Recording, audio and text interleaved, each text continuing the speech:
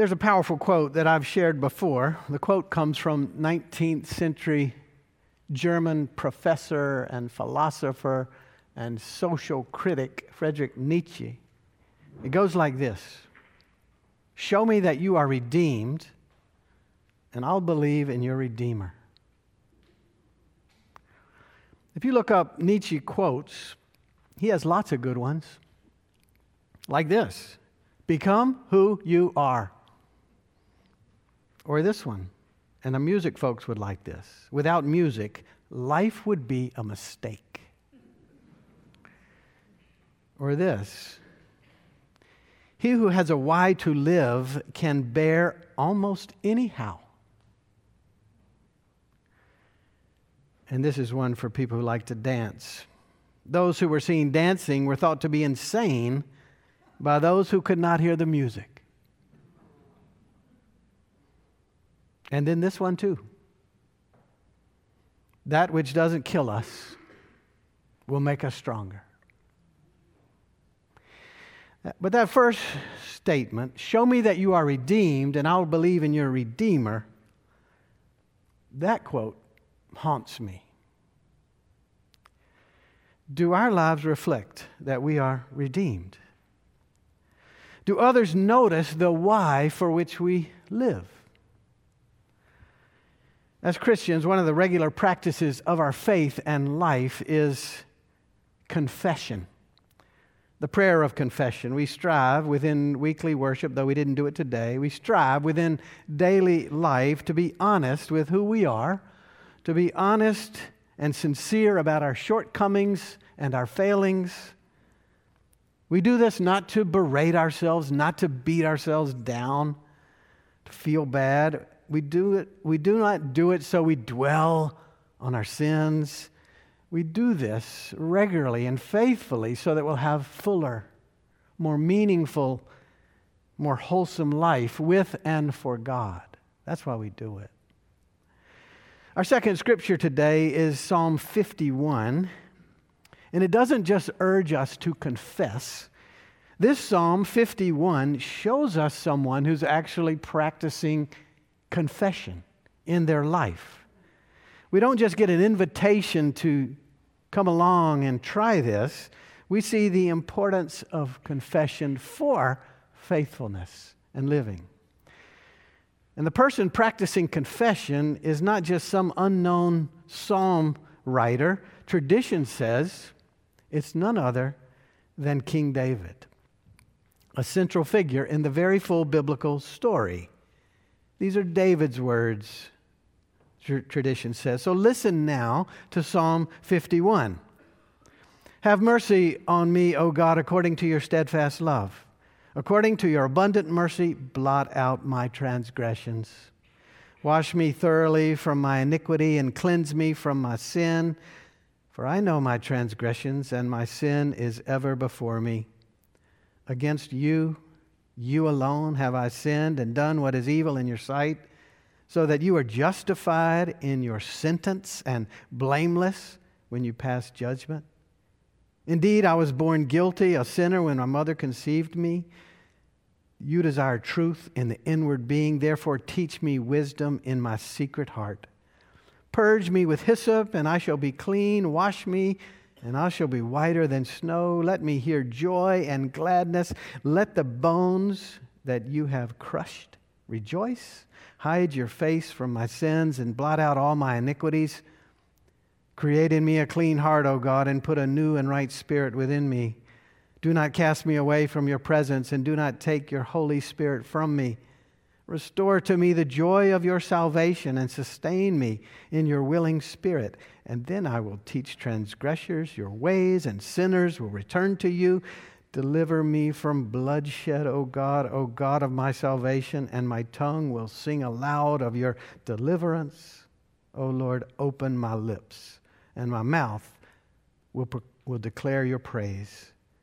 For you have no delight in sacrifice. If I were to give burnt offering, you would not be pleased. The sacrifice acceptable to God is a broken spirit, a broken and contrite heart, O God, you will not despise. Do good to Zion in your very good pleasure. Rebuild the walls of Jerusalem. Then you will delight in right sacrifices, in burnt offerings and whole burnt offerings. Then bulls will be offered on your altar. This is the word of the Lord. Thanks be to God. So if I ask you, what do you know about the story of David? I bet that you would come up with at least two names. Two names that people often connect to David. Even people otherwise illiterate in the Scriptures connect David to two names. One name that goes with David is a giant, and his name is? Thank you. The other name is a woman, and it is? You have it. The physical forms of those two people, Goliath and Bathsheba, could not be more different. Goliath, an ugly, cruel warrior giant. That's his depiction. And Bathsheba, a young, beautiful, sensual woman. The David and Goliath story comes early in David's life when David is just a young boy playing with his slingshot. The David and Bathsheba story comes later in David's mature years, when he's in his prime and when he's established himself as a courageous leader, king of God's people. Psalm 51 emerges, depicting the practice of confession, central to faithful life, confession, humility, prayer, confession, according to tradition, out of the story of David and Bathsheba. The story goes like this. David, king of Israel, has power, credibility, and fame. And one afternoon, while he's walking on the palace roof, which is positioned so he can look down on all the courts below, David sees a woman lying in the sun. She's extraordinarily beautiful. He sends for her. He takes her into his bed. He's the king. And then sends her home. Her name is Bathsheba. Her husband, Uriah, is off fighting in David's army against David's enemies. A month or so later, Bathsheba learns that she's pregnant, and she sends word to David, I am with child. All of this is in 2 Samuel 11. David, good at dealing with problems, figures he better get Uriah home from the battlefield to cover up his misdeeds. So the king arranges for a 1-month leave for Uriah. But when Uriah comes home, Uriah doesn't feel good about sleeping in his own bed, in his own house with his own wife, when his fellow soldiers are still out fighting battles for the king. So he sleeps on the porch of the palace instead. New problem for the king. David solves this by sending Uriah back to battle. With special orders to David's general, send Uriah out to the very front lines, to the thick of the fighting, and that happens. And David learns that Uriah is killed the next day in battle. After an appropriate time for mourning, David sends for Bathsheba and marries her. Who could ever say that the Bible was boring? Sounds like the latest Netflix drama that I was watching last night almost. Beauty and power, lust and sex and scheming and colluding and lies and cover-up and murder and sinister activities and everyone hoping it comes together in the end. Well, the story's not over. Everything in the David and Bathsheba story shifts when Nathan, who's David's pastor, shows up and preaches a sermon to the king. When Nathan arrives, David doesn't know he's listening to a sermon. He's not in the church. He's not in a synagogue. There's no pulpit. There's no pew. There's not even a mention of God. And there's no altar call. There's no offering. There's no benediction. There's nothing about where you might find a sermon. Nathan simply tells David a story about a rich man with a large flock of sheep who needs a lamb for a dinner that he's having for his many guests. But instead of taking a sheep from his own large flock, he arrogantly takes the pet sheep of a poor man who's living just down the street. The rich man kills the poor man's lamb and serves it up to his guests. And David, drawn into this whole story, is outraged by the callousness and the cruelty. And David says the man ought to be sentenced to death for such an egregious offense. And then Nathan turns to the king and he speaks one of the briefest and most poignant and powerful lines of all of Scripture. Nathan says to David, "You are the man." You're the man. Here's the bigger point. Bible stories are not ever just about the Bible characters that are in the story. Like this one, David and Bathsheba. The Bible stories are always about our lives. Our lives. Bible stories are not just stories to entertain and inspire us. They're a lens through which we are to look at our own selves and our own relationships and our own circumstances, so that when we look through that lens, we might move to more wholesome faith, more deeper purpose, more courageous and committed lives in line with God, the maker of the universe, to whom we're all accountable. It's so easy, and it's very common, to let the message of the Bible stories just move into some general pronouncement or godly purpose. That's what happened when David was listening to Nathan. Someone else is doing wrong, getting all worked up about it, somebody else's sin, pointing fingers, someone else's plight. That is the religion of self-righteousness. That's the religion of moral judgmentalism. That's the religion of finger pointing and never letting the message into our own hearts and into our own lives. But when David heard Nathan say, "You are the man," there was likely a deep pause and then maybe a major spirit moment. And before long, David is speaking Psalm 51. "Have mercy on me, O God, according to your steadfast love. According to your abundant mercy, blot out my transgressions. Wash me thoroughly from my iniquity and cleanse me from my sin, for I know my transgression and my sin is ever before me. Against you, you alone, I have sinned and done what is evil in your sight, so that you are justified in your judgment, blameless when you pass sentence on me. Create in me a clean heart, O God. Renew a right spirit within me. Do not cast me away from your presence. Do not take away your Holy Spirit from me. O Lord, open my lips, and my mouth will proclaim your praise." So David quit making excuses, and David got on his knees. David quit giving out opinions about other people's lives and knows he's accountable to God for everything, always. David quits thinking he's in charge. It's hard to do for a king. And he seeks to enfold his life into God's life, a good calling for all of us. Eugene Peterson puts it like this: all through the story of David and Bathsheba, God receded into the background. And David was front and center. The more David, the less God. The less David was paying attention to God, the more he was acting like he was God. Acting like he could control everything. Pulling Bathsheba into his own orbit. Acting like a god in relation to Uriah. Determining his fate.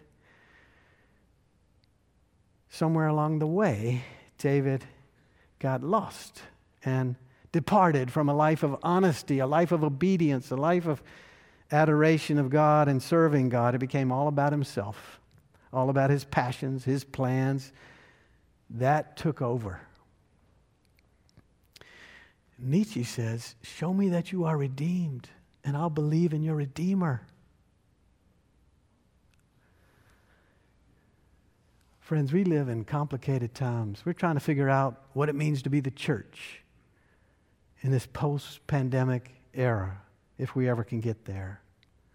Trying to figure out what it means to be a civil society and hopeful world. What does it mean? Yesterday, a number of us from this community were part of a wonderful worship. Lament and confession, repentance and new commitments related to white privilege and racism, which is so much a part of our heritage. It was difficult. It was moving. It was honest. It was hard. We have so much work to do to make progress, start owning our racist heritage, problematic relationships that are ours as white people, striving for a better way forward. We do all this when we see white supremacy surging in our culture, clashing with a prophetic movement that's trying to speak up for black lives. We do all this even as we confront a hyper-partisanship paralysis that can't seem to do anything except grind our lives to a halt in government. We keep seeing growing issues with gun violence and climate change and abortion rights and deep concerns about many other things. And Psalm 51, the story of David, reminds us to root our lives in humility, confession, and faithfulness. We're so good, we're so inclined to think and act like we're in charge. We can do whatever we want without humility. That our days are whatever we want to fill them with. That our plans are the best plans, whatever they might be. The psalmist says, "Have mercy on me, O God, according to your steadfast love. Have mercy on me." Humility, confession, faithfulness, that's always going to put us on a better course. I wonder where in your heart and where in your world you would like a pause like this that would help so much. Humility, confession, faithfulness. When we know we need God's cleansing ways, when we know we are all falling short of God's intentions, when we live receptive to God's goodness, we can have a different and faithful focus. We can. Humility, confession, faithfulness are a long way from arrogance and certitude and selfishness, which we see so much all around us in these days. Humility, confession, faithfulness, this is our calling. We can't grow weary. We can't get burdened so much with the hurts of our hearts and the plagues of the world. We remember to whom we belong. We know that we're always accountable to God. Our lives are always lived with and for God, before God's presence, like David. And we have so much work to do, to right so many wrongs, to spread God's love, to serve God's purposes, to work for peace and wholeness in our world. This is always our calling. And it's got to be done with humility and confession and faithfulness. Create in us clean hearts, O God. Renew a right spirit within us. This is a wonderful refrain for everyday living. It's the way of faith. It's the way of wisdom. It's the way of hope. We've been redeemed. It's true. We've been redeemed. We seek to live in the world, loving and serving in the ways of the one who loves and serves so well, Jesus Christ, who redeems, who promises life and life in abundance. We know how to live. May God keep showing us the way. Humility, confession, faithfulness. Amen. Let us pray. Holy God, bless our lives this day. Fill us with your Spirit.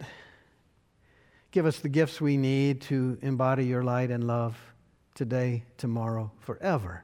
We seek to follow Christ our Lord. Amen.